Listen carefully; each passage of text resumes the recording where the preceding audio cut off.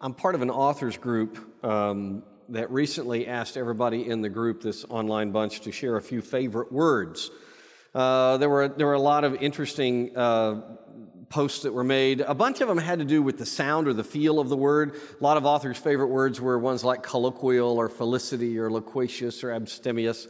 There was one that was absolutely hilarious. This was my favorite. One guy posted a word from Middle English, balter, which means, by the way, to dance gracelessly, without particular art or skill, but with perhaps some enjoyment. Balter. And somebody else took that, captured it, and then added this to the bottom of it. I had no idea there was a word for what I do. That was fantastic. But the most profound, I think, of all the posts, and they were all interesting, the most profound was this one. Somebody wrote, reconciliation. She said, my favorite word is reconciliation. There is no word as moving. Now, that led to a wide-ranging and really useful discussion. I took notes because I wanted to summarize it for you. It started like this. There was a boatload of comments reciting the current mantra of our time, things like, we're too disunified, we need to bring people together, and that went on until someone wrote this. Someone said, modern French sociologist Jean Baudrillard was correct about reconciliation. When asked why he was rejecting the utopian Marxism of his youth, Baudrillard wrote, the world is not dialectical. It is sworn to extremes, not to equilibrium, sworn to radical antagonism, not to reconciliation or synthesis. This is also the principle of evil, close quote. Now that is correct. This world is set against unity, equilibrium, and wholeness. That's why the yin-yang idea is so absurd, as Pastor Jeremy pointed out recently here in this pulpit. Entropy is real. Evil is real. Reconciliation is actually not possible for human beings. That caused another author to chime in with this. He said, if you want to understand reconciliation, real reconciliation, then you must examine Christianity. Reconciliation is the core issue in that religion, and the Bible contains the most beautiful statements of it. To which I added this. I said, only an otherworldly God could make reconciliation a reality. He would have to be untainted by the evil, Baudrillard noted, yet nonetheless engaged fully in this irreconcilable world. That, Charlie Brown, is what Christianity and Christmas are all about. In fact, the Greek Bible has a word for this. The word is katalasso. It's your fancy word for the day, boys and girls. On the count of three, you get to say katalasso. It is our word for the day. Katalasso. 1, 2, 3. Katalasso. Very nice. Katalasso is the word of reconciliation in the Bible. Now, before anyone comes unglued and starts yelling at me, I know what many of you are wondering. In your Middle English accent, which for you is probably based on a combination of the TV show Vikings and Monty Python, you are saying, what happened to the study of Mark? We just finished chapter 8, right? I understand. I was loving Mark as well, and we will get back to our study of the Gospel of Mark. But there is a natural break in Mark.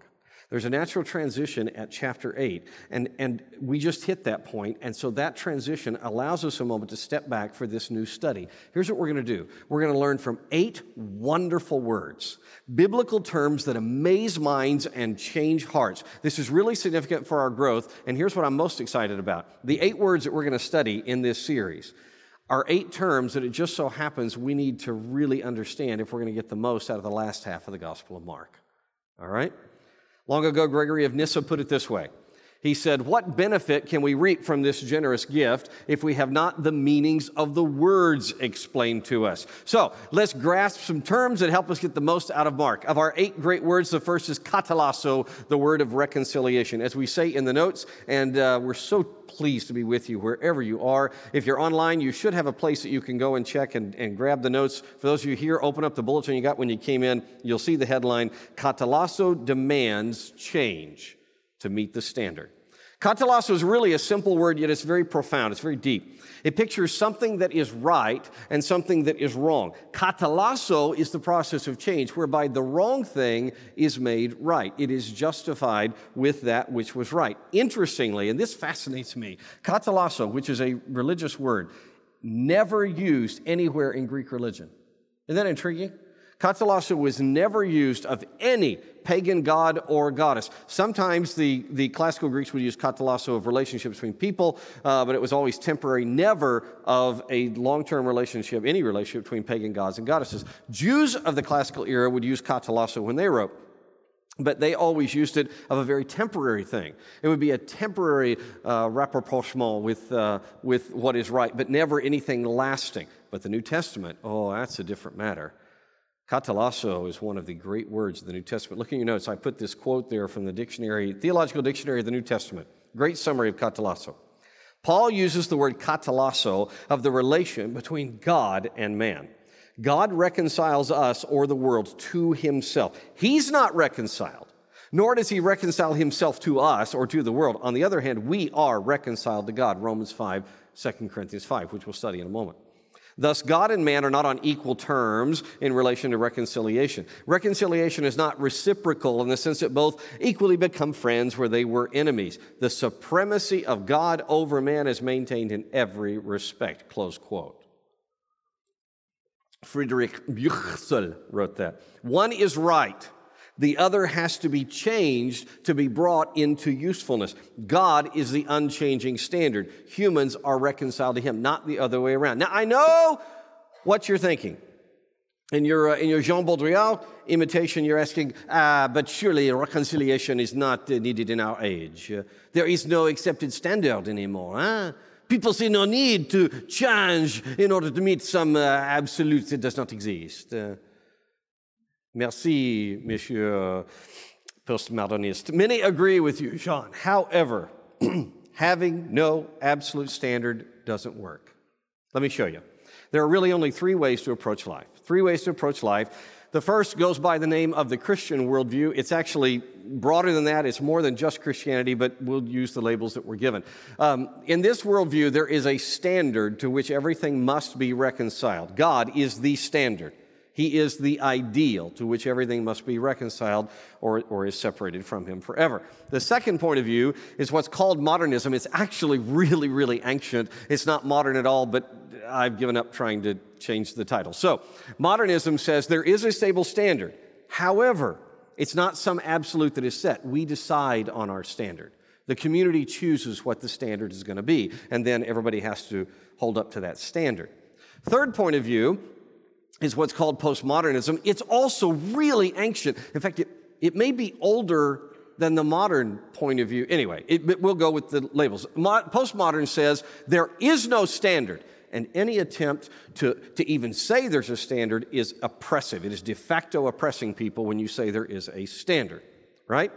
Okay, so let's think this through. Those are the only three ways to approach life. So let's think this through. When you receive your monthly bank statement, you go through a process whereby your record of your debit card and checkbook transactions are brought into line with the bank records. What is that process called? What's it called? Reconciling your check. You ought to try it once in a while. It's really fascinating.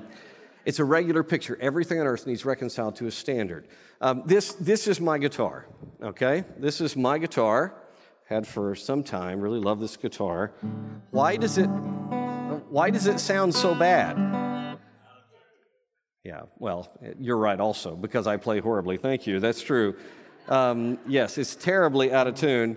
Let's just suppose, let's look at that slide again. Let's suppose that we just decided we want to live like modernists. And you know what? We've just decided that is now what the D sounds like. That is a D string, Dan. Not yours that is perfectly in tune and sounds great. This is now what the D is going to be. How's that going to work, everybody? Is that going to work? No. What's your orchestra going to sound like? Can you imagine? What if, let's take the postmodern point of view. We just decide there is no standard. We'll just call D whatever we want to have be D, and it'll sound great. How does that work? No, it doesn't work. What about your bank? Think about your bank. Talked about a bank statement. You think your bank, how is this going to work if you say to your bank, you know what? I'm not reconciling my checkbook because I find it oppressive that you say I can only use my own money. How's that going to go? Do you want to drive on a bridge that was not built to any standards? Do you? Yes or no? No, okay, look, thinking people always recognize that Christian worldview is the only viable, logical one. We live in a world that has an absolute standard that we cannot meet, a world that needs katalasso. Please open your Bible to Romans chapter 5. Romans 5.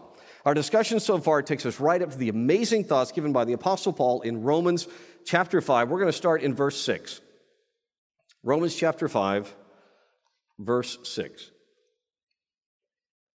For while we were still helpless, at the right time, Christ died for the ungodly. For rarely will someone die for a just person, though for a good person, perhaps someone might even dare to die. But God provides his own love for us in that while we were still sinners, Christ died for us. To make sure we understand the beauty of katalasso, of reconciliation, God first lays out our deviation from the standard. Look at these terms. No one in my author group listed these as their favorite words. Helpless, ungodly, unjust, sinners. The writing is really poetic. Verse 6 uses two words of humans. Helpless is asthenes, ungodly is asebes. Asthenes, asebes. Asthenes describes someone who is without strength. By the way, it's not really physical. It's talking about moral character strength. Have you ever had the flu? You ever had the flu, really bad flu? Where you were lying there and there was water 9 miles away on your nightstand, right? And you needed that water, and you kept waking up. You fall asleep, you wake up, I didn't make it that time. You cannot reach it. If you'll make that a character issue instead of a physical one, that's asthenes. Now, asebes is the opposite kind of idea. It's not being able to stop doing what you know is killing you.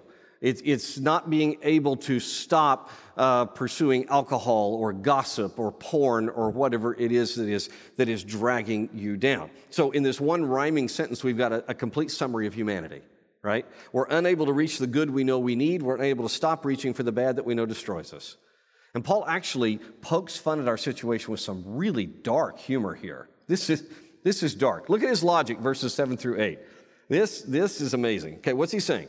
Someone might die in order to save a really good person. True? Okay. But that's not necessary. Because a person who's already good, a person who's already right, they don't need saving. Got the logic? Okay, now look. Someone died for us humans. Ergo, we're not good. We're not right. I'm not right. There's something not right about us. In a word, we are sinners. Later, the text is going to show that we're not merely passive in our sin. Humans are by nature active enemies of God. And yet, miraculously, God made a way for us to be reconciled through the sacrifice of God the Son. My pulpit team had great comments on this. In our chat about this, Martin McDonald noted this. He said, every other religion teaches that one must reconcile himself or herself to God. Man is the primary mover, changing his action, behavior, etc., to a manner that pleases whatever God is being worshipped. Christianity is the only religion that teaches that God, whose standard is absolute past, present, and future perfection, God is the primary mover, reconciling us to himself. We become pleasing because we are in Christ. Layson Ward added this. She said, the distinction made here is important. God is not reconciled to us. We are reconciled to God. We are responsible for the offenses that we commit, but we cannot make reconciliation on our own. That payment's too lofty for us, since even our righteous deeds are filthy rags to God. Thus, it is necessary that a perfect God make a way for us to be reconciled to him. Close quote. Do you understand my fellow standard deviations? Do you understand?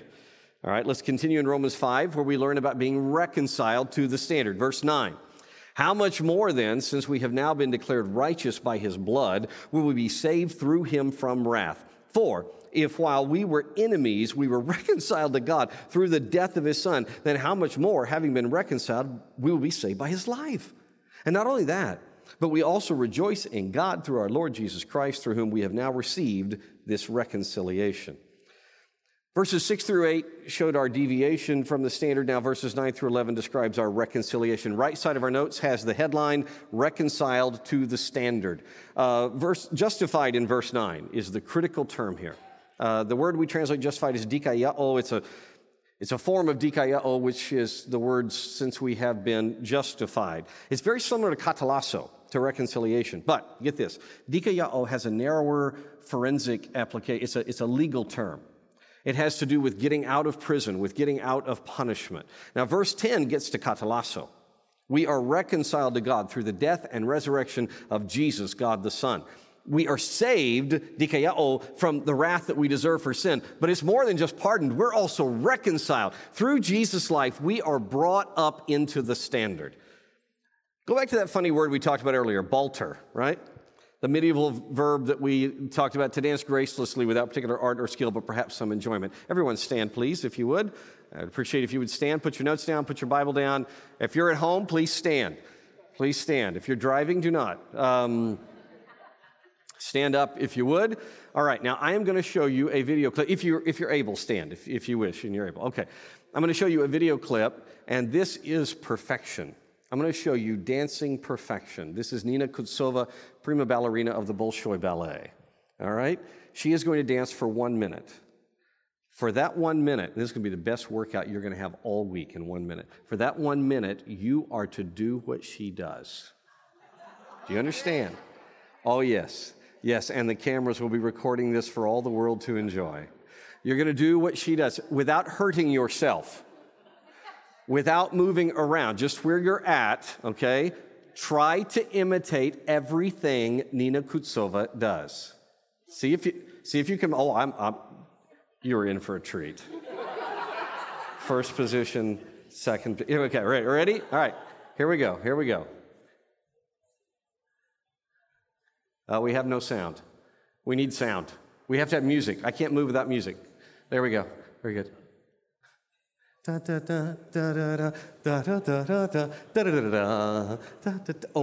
okay, I got that part.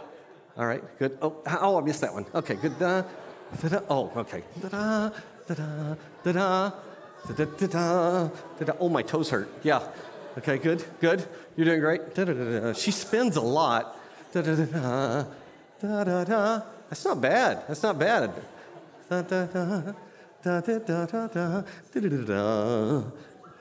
Oh, you got another one of those. Okay, little plie. I got it. Okay, good. Oh, golly, my toes.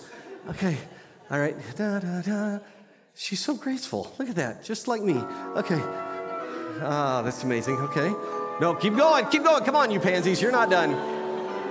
Good. There you go. That's the last bit. All right. Give yourselves a hand and have a seat. None of us got anywhere close.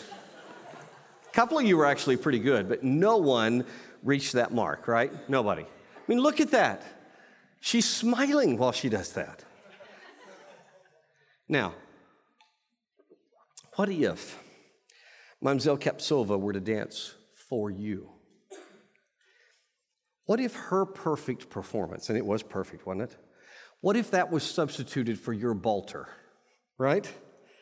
Then what would happen? You would be reconciled to perfection, right? You would boast about this free gift. It wasn't earned by you, but it's the only source of all your pride. Look at me, right? That's exactly what Jesus has done. As a Christian, you are now and forever a part of the life of Jesus. You are no longer a deviation. You're integral to his perfect dance. 20th century theologian Karl Barth put it this way. This, then, is the Christian's unio cum Christo, union with Jesus, being received and adopted as an integral element in the life of Christ. Amen? Now, let's move from the meaning of reconciliation, that we are with the Lord of the dance. Let's move to the means of reconciliation. How? How does God accomplish this amazing katalasso where Jesus dances in our place?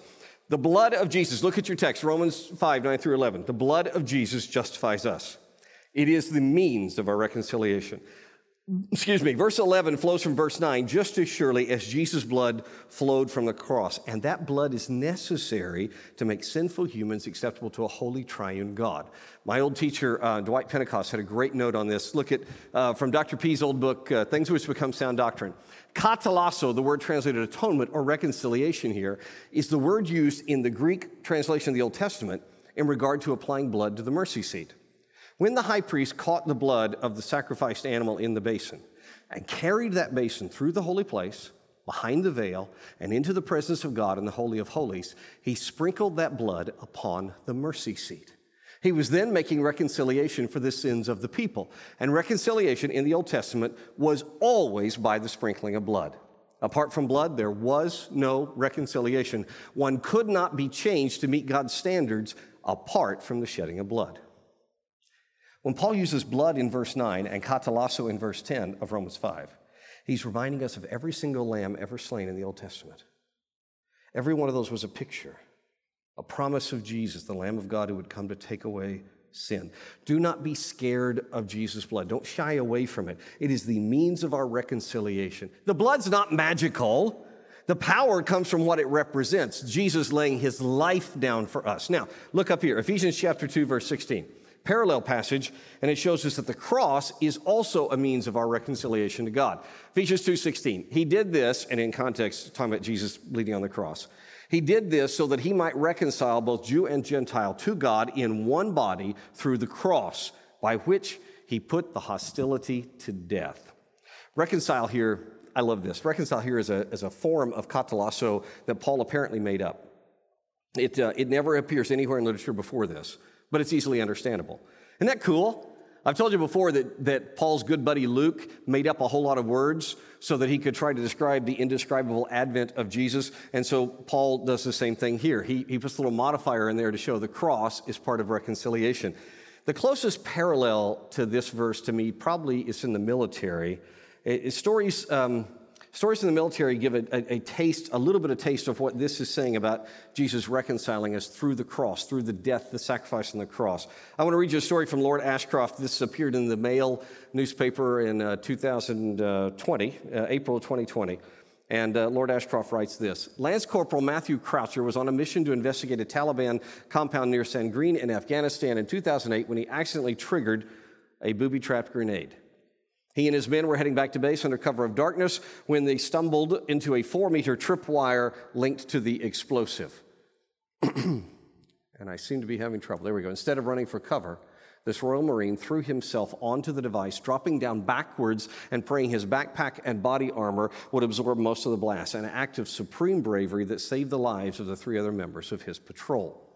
In a final briefing before their Afghanistan mission, Lance Corporal Croucher and his fellow servicemen had been warned against taking unnecessary risks. No heroics, lads, okay?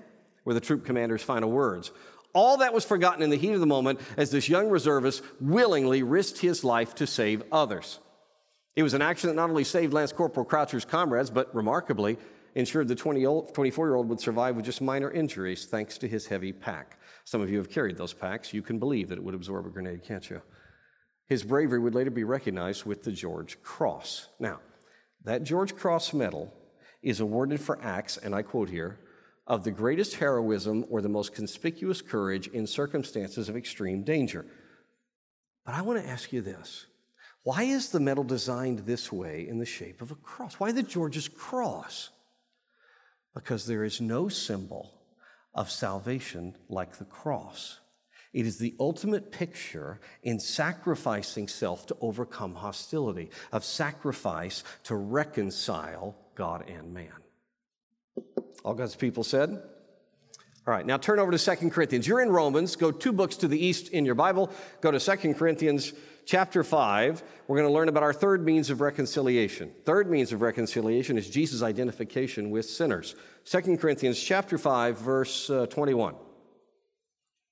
5:21. He, talking about God the Father, made the one who did not know sin to be sin for us, so that in him we might become the righteousness of God. God the Father viewed Jesus, God the Son, as absorber of all sin. And that's our third means of reconciliation. The blood, the cross, and Jesus' identification with us and our sin. Jesus had no sin. He took it for us. When our kids were little, one of our boys really did not like being dirty. Just didn't like getting dirty in the least at all. The others were very much typical urchins in the street covered with filth all the time, all right? What if the one who didn't get dirty, what if he willingly took all the dirt of the others, what he hated most, he took on himself just so they could be clean?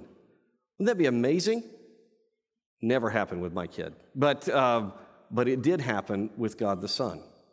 That is exactly what happened.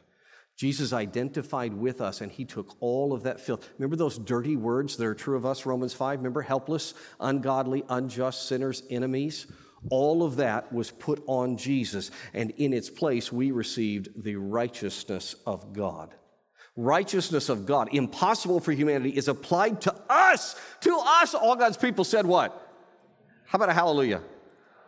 Now, notice this only happens in Christ, in him. Do you see in him?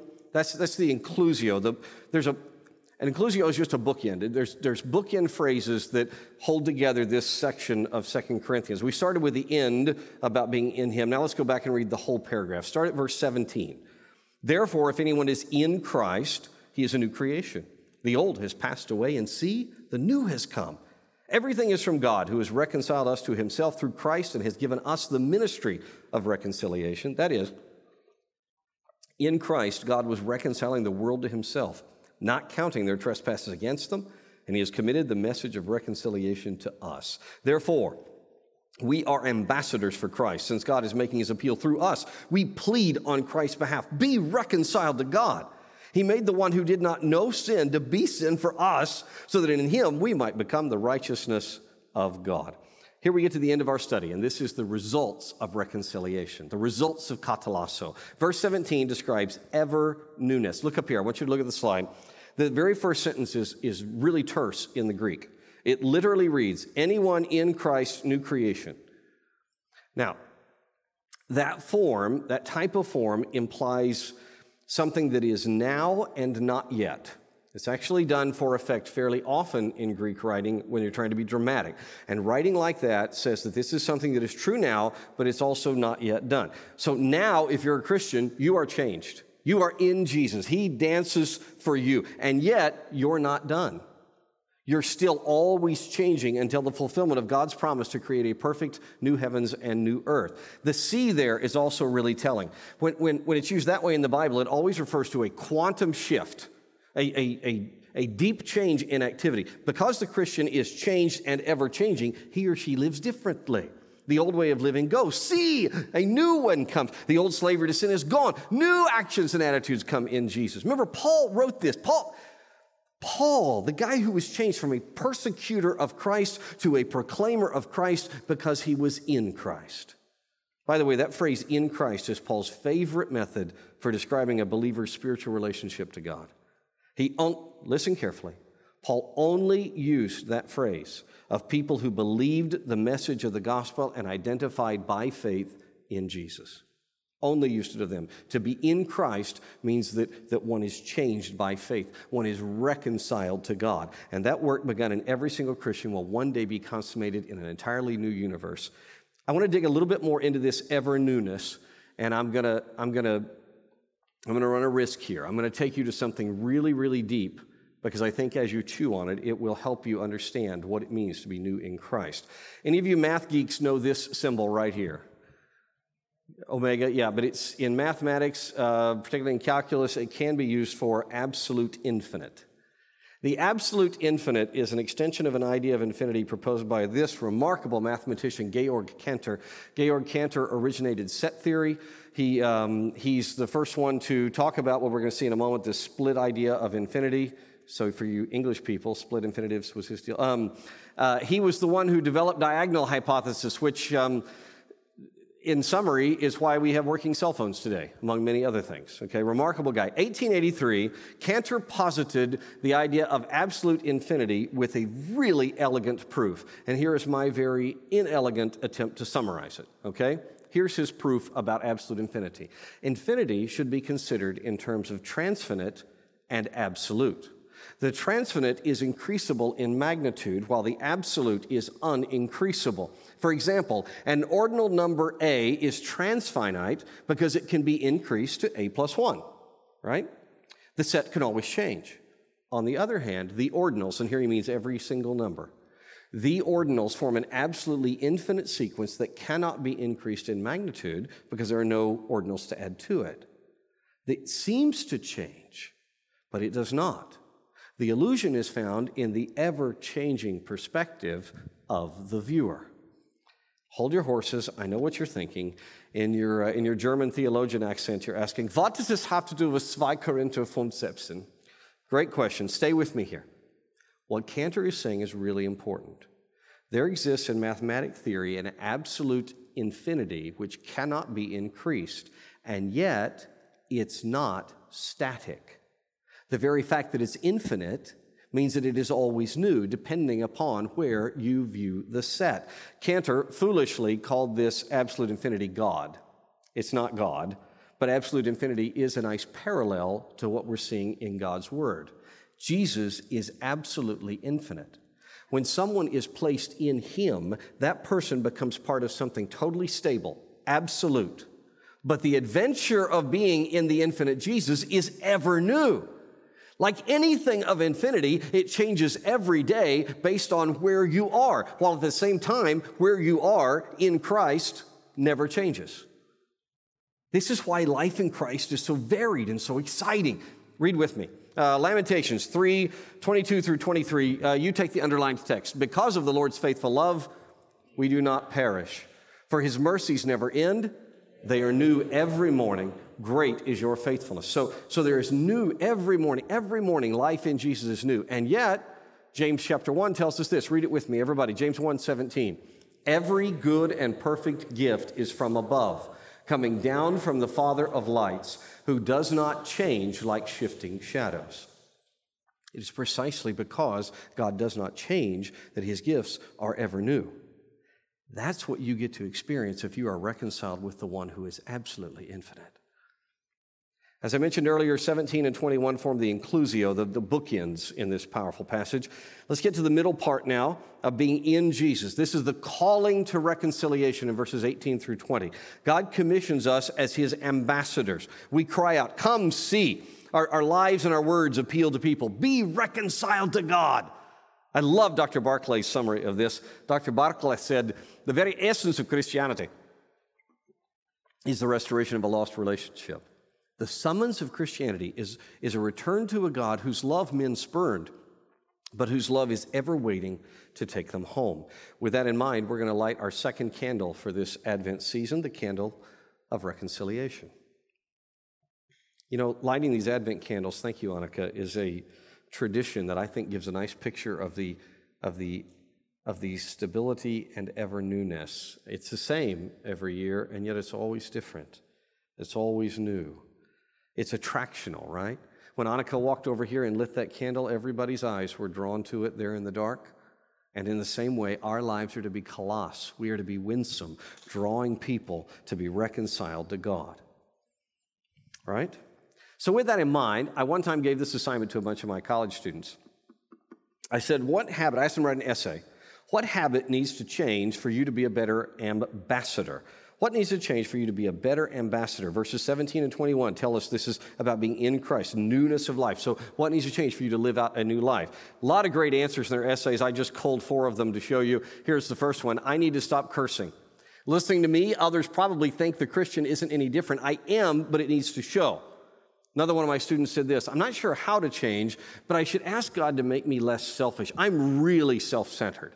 That doesn't gel with being part of the group led by the ultimate self-sacrificer. And then he added this, my grammar correct says that self-sacrificer isn't a word, but I don't think you should count off. You said that theologians make up words to describe the infinite, so that's my contribution. Nice, very nice. I did not count off. Here's a couple more. I will work on relaxing. Since I'm promised eternal perfection, the old anxieties need to move out. I have to speak up more about what's right. I've always been too mousy. I need to do what Jesus does and speak truth. Dan Bolin was never my student, but he was one of our missionaries for a number of years, and he wrote an excellent essay on this calling of ours to be reconcilers, to be ambassadors of katalasso, of reconciliation. I want to read this to you. It's a bit long, but it's so good. Okay, listen to this. Dan wrote, I don't always do it well, but my hope is to live an ambassadorial adventure. Any adventure, by definition, requires an unknown outcome. We're not supposed to know all the answers. Along the way, we face challenges, choices, risks, and opportunities. Adventures include the elements of learning, hard work, fun, and much more. As Christians, we're called to enter an ambassadorial adventure. We are therefore Christ's ambassadors. 2 Corinthians 5. As ambassadors, we now have a diplomatic passport. Therefore, we work and play in this world as representatives of our true homeland. We express the truth of our King in word and deed, and we embody the values of our celestial culture. Part of the adventure is responding with ambassadorial poise and dignity when turbulence strikes. We can choose to respond, I skipped one. As an ambassadorial adventure unfolds, we inevitably encounter turbulence. Sometimes the disturbances are minor. We lose our keys, stub a toe, forget an assignment, but sometimes the turmoil is severe. We lose our job. The diagnosis is cancer. The spouse abandons marital vows, or death calls close to home. Part of the adventure is responding with ambassadorial poise and dignity when that turbulence strikes. We can choose to respond one of three ways when troubles, big or small, shake our world. Number one, we can deny the problem. We keep a stiff upper lip and we forge ahead as if nothing happened. That didn't hurt. That didn't hurt. Option two, we can respond with bitterness, anxiety, anger. Someone will pay for this. Let me see your manager, right? Number three, we can learn, grow, and benefit from the pain. How can I use this hard experience to become a better ambassador for our King? He closed with this paragraph I like so much I put it in your notes. Learning, growing, and benefiting from our adventurous pain is easier said than done. But as Christ's ambassadors, we are provided the power, love, and support we need to face the turbulence with confidence, not denying, not fighting, but becoming more and more like the King we represent. Wasn't that great? And Dan's excellent essay takes us to our own response. I suggest each of us ask 3 questions. I have 3 questions for you. I recommend these. Number one, ask yourself the same thing I posed to those students. What habit needs to change for me to be a better ambassador? What needs to stop? What needs to start? What needs to change so that I can live out who I am as one who is katalasso, reconciled to God? Think about that. Pray about that. What needs to change? Number 2, whom will I invite to hear the good news? With whom will I share a story and song on the 13th, or ask to join me for Christmas Eve, either remotely or in person? Knowing the gospel is going to be winsomely shared on those nights, who am I going to invite to join me in reconciliation? That's the second question. And by the way, you need an answer to that. You need to always have an answer. With whom am I building a relationship for the reconciliation of God? Number 3, speaking of reconciliation with God, it takes us to the third question. Have I accepted God's offer of reconciliation? Have I opened this Christmas present of the righteousness of God that is mine by Jesus' achievement and by trusting Him alone? If you have not, let nothing hold you back. Pray with me. Let's pray. Father, I pray for anybody who is studying with me today, wherever they may be. I pray that they realize that their D-string is off. And deep down they know it. They know that your absolute standard is not being met, and that they cannot tune themselves any more than this string on my guitar could tune itself. Father, I beg you that you will open their eyes to what you have provided. The perfect tuner, Jesus, who plays for us, in whom we get to live. Friend, if you have never trusted Jesus, do so right now. Salvation is by God's grace alone, through faith alone, in Jesus alone. Put your trust in Him. Let Him make you beautiful.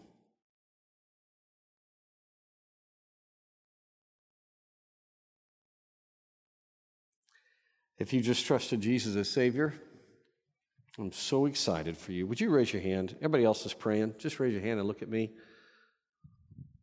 All right, awesome. Father, thank you for these believers, new and old. And I beg you to bless us in you.